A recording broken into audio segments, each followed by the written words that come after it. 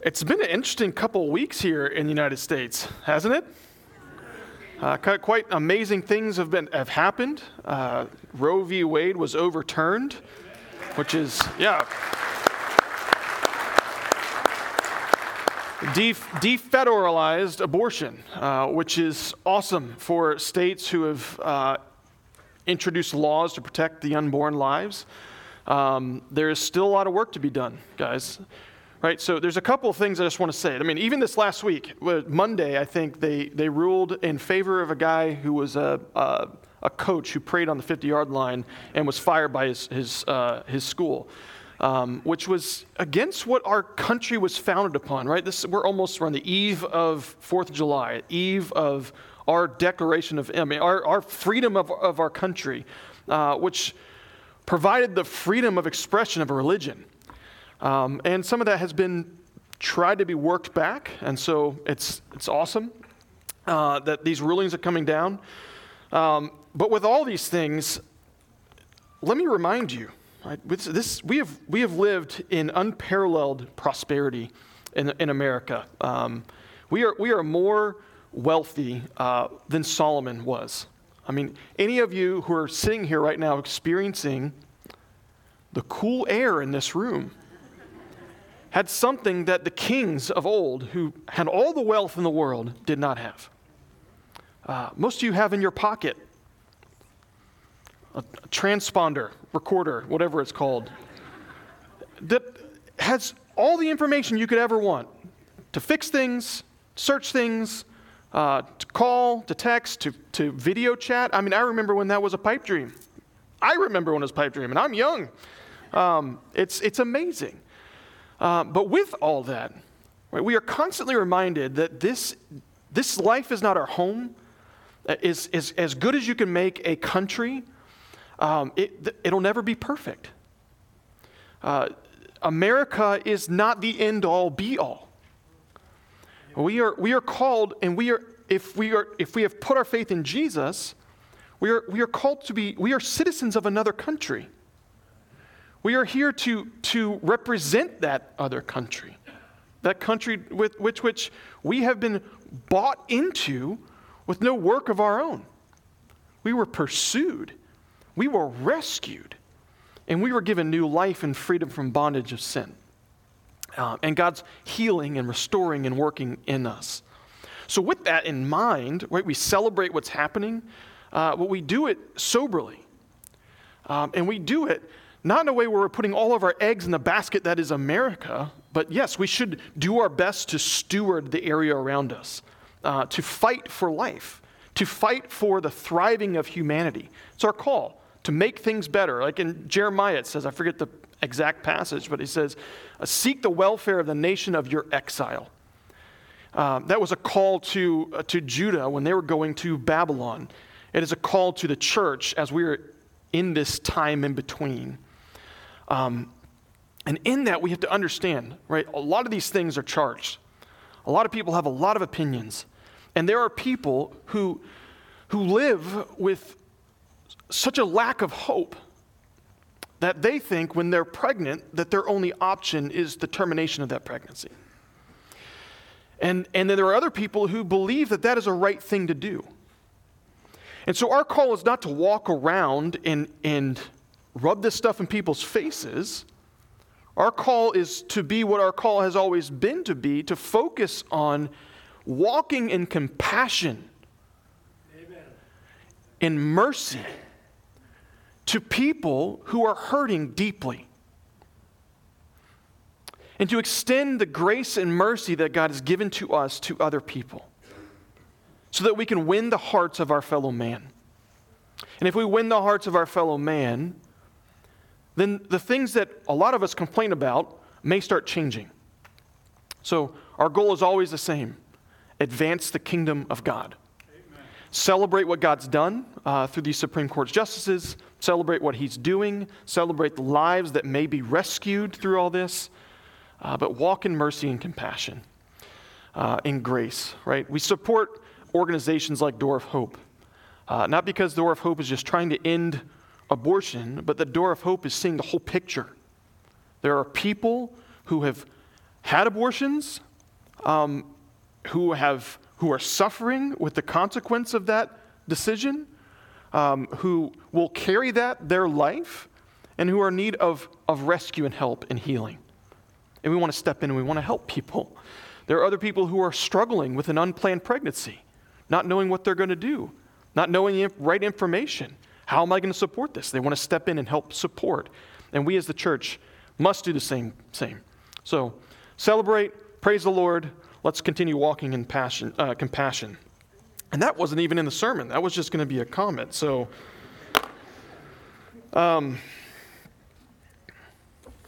back in Jonah. Awesome book, right? If you were here with us last couple weeks, we've been taking a slow process. Some of you might be saying, this is kind of fast considering how long it took you to go through 3 chapters in Matthew. You're already on the 3rd chapter in the third week. So, but if you were with us last couple weeks, we've been looking at Jonah. And we've been seeing that Jonah is a book about the grace of God. It's a book about how God's character and his nature causes him to interact with humanity. And it's an interesting book because it's a book that describes a lot of us. People who don't like what God asks us to do, who sometimes run in opposite directions as to what God wants us to do, who find ourselves in situations where we have no way out and we repent and the Lord rescues us, and who find ourselves in situations where the Lord had to rescue us in ways that we didn't necessarily want him to rescue us, but we're grateful that he did. And looking at Jonah, right, just to catch you up, he's a guy who was singled out by the Lord, called to go preach to the Ninevites their coming destruction. And he did not want to do that, right? So he said, Jonah, arise, go to Nineveh, that great city. And Jonah, unique among the prophets. So I think it's the only prophet who directly disobeyed what God asked him to do without even an argument. The text doesn't say he said anything. So Jonah, go to Nineveh. And Jonah's like, nope, I'm heading to Tarshish, which is on the opposite side of the world, right? The end of the known world. He's going there. And God sent, a storm. He sent some pagan sailors. He used a game of chance, and he had him thrown overboard into water and sent a fish to rescue him. And last week we saw Jonah repented, that he responded in light of his repentance, that he vowed to sacrifice and fulfill his vows to the Lord. And at the end of chapter 2, the fish vomits Jonah up on the dry land. And so we're going to start there. We're going to see a couple more things about God's grace. Namely, we're going to look at an understanding of how God treats us after failure. What kind of hope do we have before God after we have a failure? So if you have your Bibles, I'm going to read through the passage. It's not that long, chapter 3. And it says this. It says, the word of the Lord came to Jonah a second time, saying, arise, go to Nineveh, that great city, and call out against it the message that I tell you. So Jonah arose, he went to Nineveh, according to the word of the Lord. Now Nineveh was an exceedingly great city, 3 days' journey in breadth.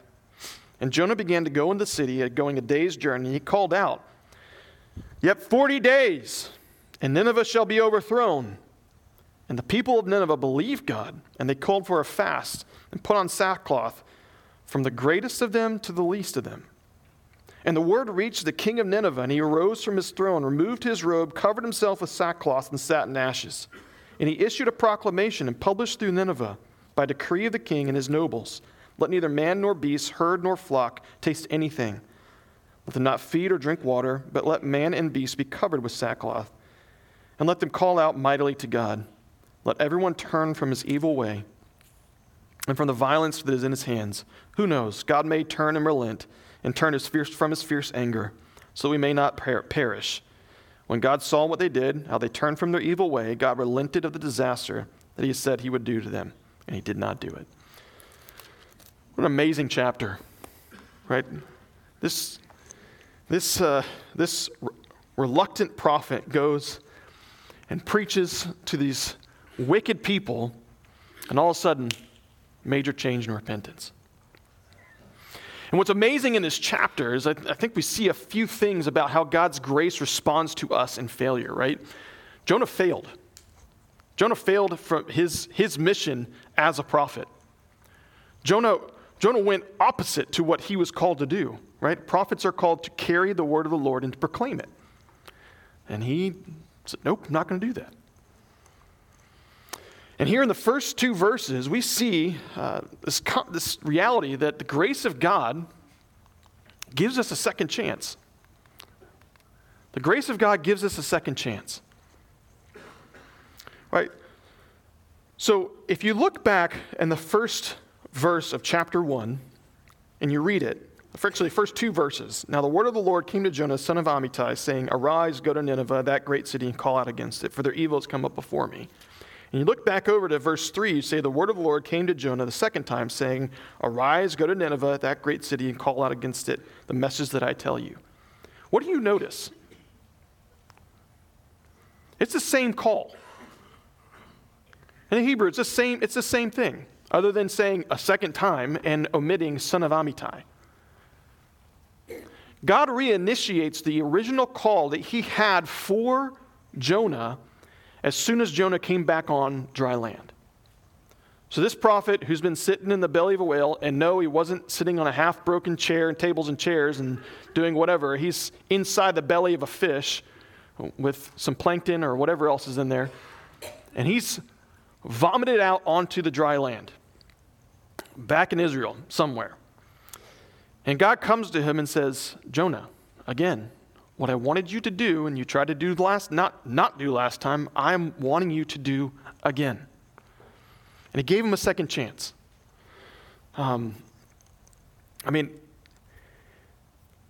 God's grace consistently does this. You read throughout the entire Bible, and you are inundated with people who have failed God, and God has given another chance. In reality, in the Christian life, I always have a second chance until I don't have any more breath in my life. And to quote the great theologian John Foreman, every breath is a second chance. Some of you don't know who John Foreman is, and you need to get acquainted. He's not a theologian. Does no one know who John Foreman is? There we go, Switchfoot. Yeah. Anyways, you look through the Bible, right? And there's just time after time. You know who John. Good. We got some intelligent people here. I'm just messing. It's got to have fun with life. So, but you look through the Bible, right? And there are example after example of people who have failed what God has asked them to do, and then God worked in their life to get them to where he wanted them to be. Amen. You take Abraham, for example. What did God do for Abraham? He called him out of Ur the Chaldeans. He established him, spoke to him, made a promise for him, said that out of him will come a seed, and out of seed he'll be a number of that people can't count. More than sand on the ground, when the stars in the sky. And what does Abraham do? Well, he goes to Egypt in a famine and tells Pharaoh that his wife is his sister because he's afraid Pharaoh's going to kill him if he says that Sarah's his wife because Sarah's pretty. And after all that gets resolved, he does the exact same thing again in Gerar.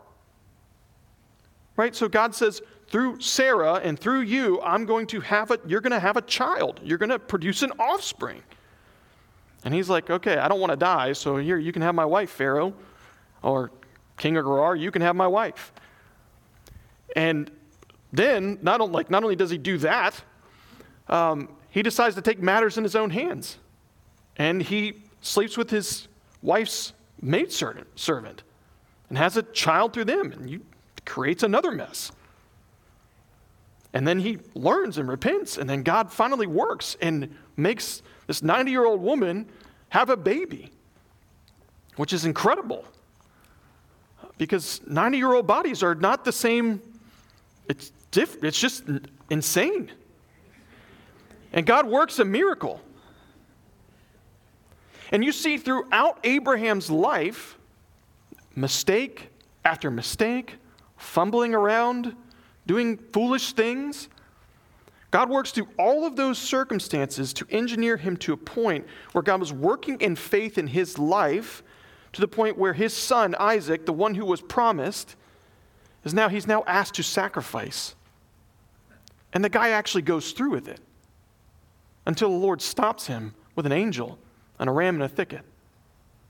Right? God's using this guy's mistakes, and he's giving him second chances. I want to see faith in your life, Abraham. And it's finally there, and it's counted to him as righteousness. We could pick up Moses. Right? Moses was saved. He was called. He goes, kills a guy, runs into the wilderness for 40 years. Goes and God brings him out, gives him a call. Then Moses denies him. No, I'm not going to do that. I can't talk. I can't do it. And then he's like, okay, fine. Here, use your brother. He can speak for you. And then all throughout, you see Moses gets rescued, and Moses makes a mistake. God still uses Moses to lead the people. Samson, right? This guy, long hair, very strong, called to rescue Israel from the Philistines. And he does it really, really well until he gets an eye for a girl. And lust takes over, and he loses his hair, and he loses his strength, and then he loses his eyes. And at the end of his life, he repents, and the Lord allows him to kill more Philistines in his death than he did when he was alive, which he did like 1,000 with a jawbone of a donkey. David. Yeah, I'm going to keep going because this is important. David, right? We look at that young boy tending sheep. And this giant man named Goliath is taunting the armies of Israel, and nobody will fight him. Everybody's afraid. Even the king, who is head and shoulders above the rest of the people, who should have stepped up and fought the fight with Goliath, would not do it. And so this young shepherd boy comes up and says, I'll do it. I mean, I fought bears and lions, and if God's for me, who can be against me? And he takes a stone, and he takes down this giant person, and takes his own sword and cuts his head off. Trust the Lord. And then, not only that, like he's been called the next king, and then Saul goes crazy and says, nope, I'm going to kill this kid because I want my children to be king. And David acts righteously throughout it all. Even so much that he had the chance to kill Saul, and he cut a little bit of his garment, and he felt bad about that and said, sorry, please forgive me, Saul. And then when all that striving's done, all that running's done, he's sitting in power and prominence, and when he's out, should be out with the armies, he's sitting back in the palace, and he sees a young woman bathing and has an affair, has her husband killed. Baby dies. There's a curse given. There's consequence given to David. But out of all that pain and mistake, what does David do? He writes the Psalms, like Hannah read this morning. Psalms about God's grace and his mercy. That he doesn't deal with us according to our sins. That he removes them, our transgressions, from us as far as the east is from the west. When he's running from his son, Absalom, who tries to usurp the throne, right? And this is because of his actions with Bathsheba. He's running here, right? Psalm 63. As a deer pants for the water, so my soul longs after you, as in a dry and weary land where there is no water. For your love is better than life. My lips will praise you. And he writes this poetry that has carried the church. It speaks to you in dark times. That reminds you of God's grace and his mercy for you. And we could just continue, person after person after person. Not to mention Peter, denying Christ. God comes to him. Jesus comes to him. Do you love me? Do you love me? Do you love me? Feed my sheep. Recommissions Peter back into the ministry. And he doesn't even do it perfectly after that. Paul has to call him out on being a little legalistic in Galatians. You see, God's grace works. He's not asking for his people to be perfect. He's asking for his people to trust him, to walk with him, and he's always willing to offer grace. That's what he does. It's who he is. And so no matter where you are, if you've made a mistake, it's just one step of repentance, changing your mind, accepting his forgiveness, and walking in the newness of life. Why? Because the standard's upheld with Jesus, right? Not because of me. And we see this in Jonah. Right? God brought Jonah right back to where he first ran. And I think oftentimes when we find ourselves in this position spiritually, you've been running from the Lord, you've been doing things you shouldn't have been doing. What do I do? How do I get out of here? Well, oftentimes it just goes back to going back to the last place that you had connection to the Lord. The last place where you felt him going in your spirit. No, don't do that. Like many Christians say, I don't know how to hear the Lord. Well, I think many Christians can hear from the Lord. Right? Go drive over to a strip club. See what your mind is telling you and your body's telling you to do. That's the Lord saying, no. Follow that voice. Begin to get trained on that. Come back to the Lord. Rest and trust in him and follow what he's directing you to do. See, the grace of God gives us a second chance. Second, the grace of God will sustain us through what he calls us to, no matter the difficulty. The grace of God will sustain us through what he calls us to, no matter the difficulty. Right? What reason Jonah ran is because it was difficult what God was asking him to do. He hated the Ninevites, and rightly so. If you guys were with us a couple weeks ago, describe what the Ninevites used to do. Like, they were brutal. There are things that I do not feel comfortable sharing, what they have written in their annuals about what they used to do to the people they conquer. They were wickedly brutal. And he didn't want to go to that nation, and he didn't want to proclaim destruction to that nation because he didn't want that nation to be potentially rescued. That's hard. Not only was it hard, but it was about a 500 or so mile journey from where he was to Nineveh. And he had to walk on foot. And when God brought him back and gave him the same call again, he'd been sitting in that fish for 3 days. Probably has lifelong acid burns. He's probably not looking the best. Burns are no fun. And I don't know if he sat and rested and healed from that. But burns are one of those things where, like, the air touches and it hurts. And he's having to walk from Israel to Nineveh with probably, it takes about a month at least to get there. You're not carrying a month's worth of provision. You're dependent on finding food and water where you go, and you're having to trust the Lord. Some of us may have to do that. The gas prices go a little bit higher. But it's difficult, right? And it's dangerous. I studied in Israel when my undergrad was there 7 months, and I got some opportunities to go rent a car with some friends and go camp out in different areas. And we wanted to go up to the north, to this cool park that they had up there. And we got up there late, and there was this campground, and we didn't have time to set up our tents. So it was a nice night, so we're like, oh, we'll just lay out some mats and sleep under the stars. So all 5 of us lay down, kind of like next to each other. In the middle of the night, start hearing this.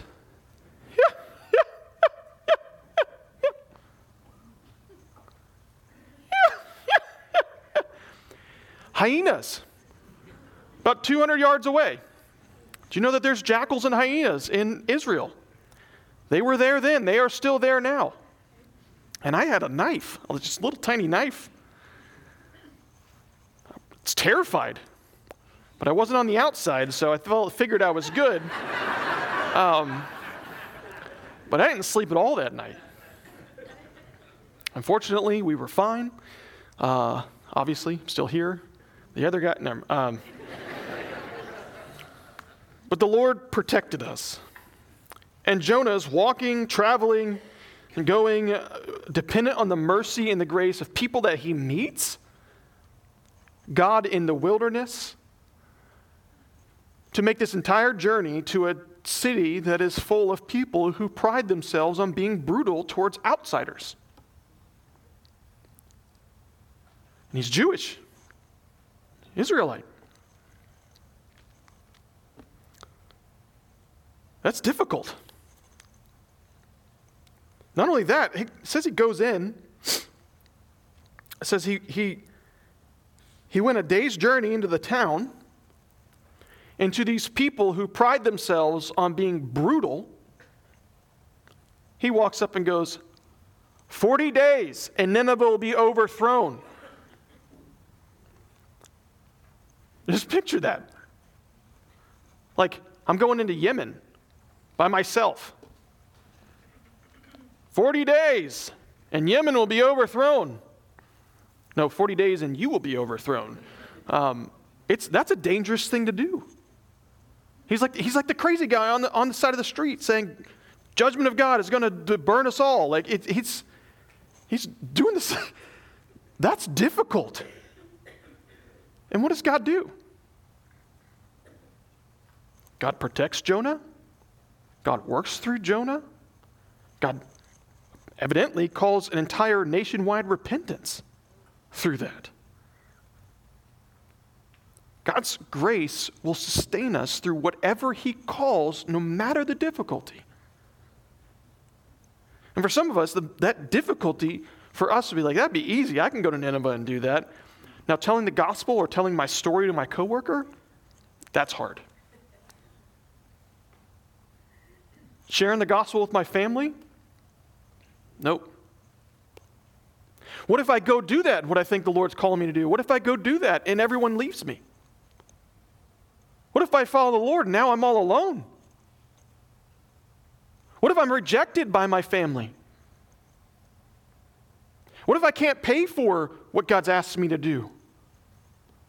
I think I'm called to be a missionary somewhere. How am I going to afford it? What if God's calling me to start a business? To minister to people through economics? What if I'm not good enough? The Lord is with you. The Lord will sustain you. I mean, our kids last week, or not last week, the week before last, learned a verse, Joshua 1:9. Be strong and courageous, for the Lord your God is with you wherever you go. So the grace of God sustains us through whatever he calls us through, no matter the difficulty. Finally, this is just a relief, I think, for me, is that God is more committed to his plan than we are. God is more committed to his plan than we are. And so verse 4 through the end of the chapter, we see this crazy thing. That the Ninevites repented, the entire city. Not only that, but it goes up to the king And the king is all about it. He's like, all right, everybody is repenting, even the cows. They're fasting, don't give them food, don't give them grain or water. We are all getting serious about this. I mean, that's an evangelist's dream, right? You walk in, you preach the gospel, and then the entire community repents. And you're just like, wow, that's awesome. But that had nothing to do with Jonah. God was working behind the scenes the whole time to make sure that this happened. Right? So God calls a prophet out of Gath-Hepher, and then God follows that prophet when he goes the opposite direction, and God engineers and orchestrates circumstances to get that prophet's attention. And while that prophet's running, he even saves a couple sailors in the process, and then he brings him back and carries him to a city and works through that prophet to bring about the repentance of an entire nation. It's amazing, isn't it? It's amazing when you start reading history too. Because we don't know exactly what king in the Assyrian king existed at this time. Because nationwide repentances are not things they put in their history books. Humility is not something they want to proclaim. But there was a king right around the same time as Jeroboam II. His name was Ashurdan III. And in that king's reign, there were 3 important events that happened that were bad omens for the Assyrian people. There was an eclipse, there was an earthquake, and there was famine and rioting. All during this guy's reign. And that guy's reign is the exact same time as Jeroboam II. And most commentators think, and it's very conceivable, that Jonah walks up in the midst of all of this, and the king is going, wow. This crazy, acid-burned prophet from nowhere just walked in the middle of all of this and is proclaiming our destruction, which is imminent, obviously. And they repent. God was working through all various means. He was prepping the soil to cause for the repentance of these people.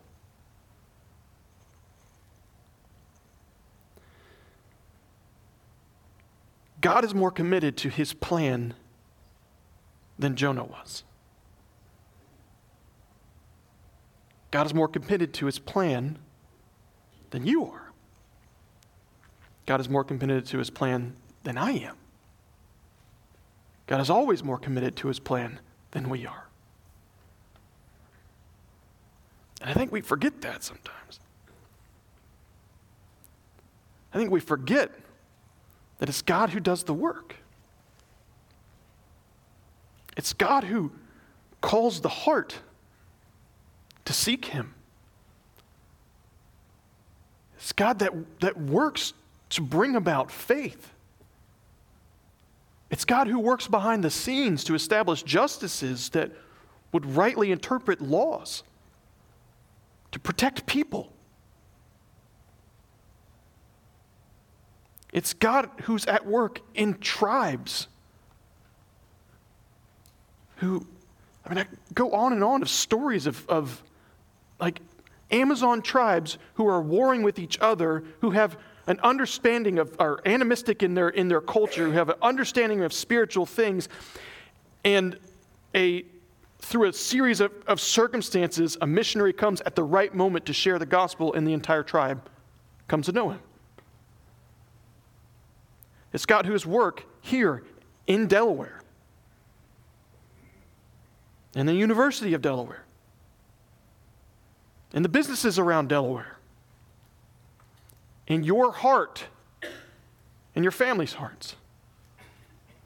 And he is more committed to his plan than we are. So we take the pressure off. We're just called to trust him and follow. Trust him and follow. God will always seek to bring people to himself. There are people who will reject him. But there are people who we think will reject him, who will embrace him wholeheartedly. Because they finally know that they need him. And we are living in an opportune time right now, church. We are living in a time where there is so much confusion. So much confusion. So much anger. So much hate and resentment. So many people living in ways that are destructive to other human beings, who are experimenting with ideologies on people who don't know their right from their left. People have grown up not having any source of truth to stand on and are just feeling afloat. Suicide rates are going up. Addiction rates are going up. This is all around us here. And we have an opportunity to carry grace and mercy of the gospel to the people around us. Even when we don't even know how to address it. God still knows how to address it. Just take someone who's willing to step out and walk and carry the name of Christ to people.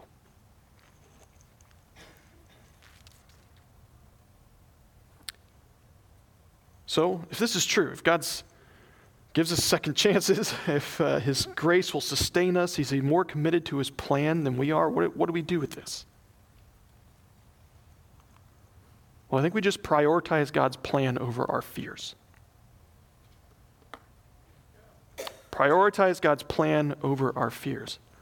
Easy thing to say, difficult thing to do. Because what stops us from doing what God's calling us to do?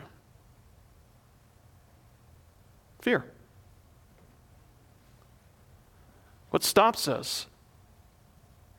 Well, maybe fear. Sometimes it's just complacency and laziness.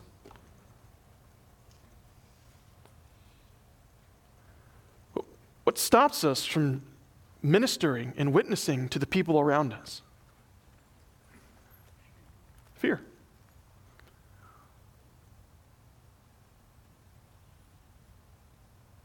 We can read Jonah and we can look at him as this distant person who has no relation to us, or we can read him and we can look at him as a person who's just like us, who God asked to do something and he thought, I know better. That's too difficult. None of us has ever done that before, right? Lord, okay, that's okay for that crazy missionary, but I'm not going down that way.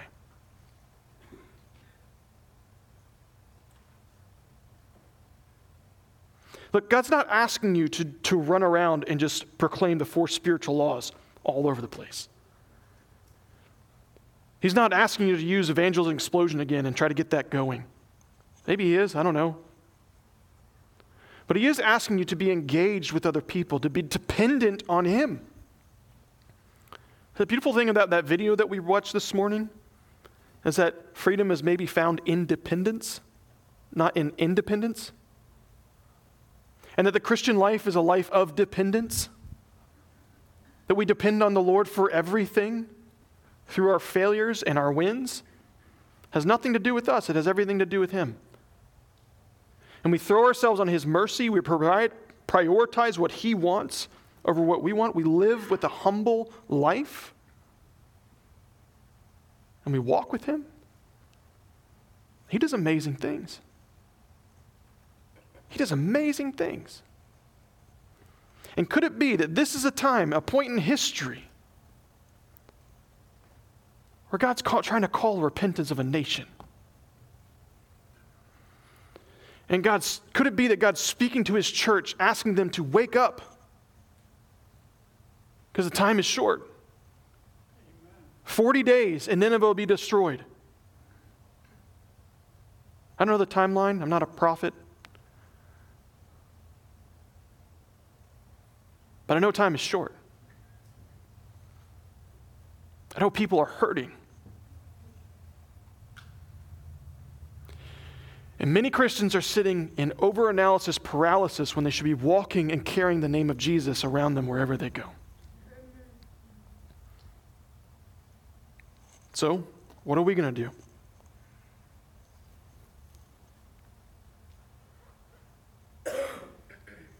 What are we going to do? So we prioritize his plan. So we walk in compassion and mercy.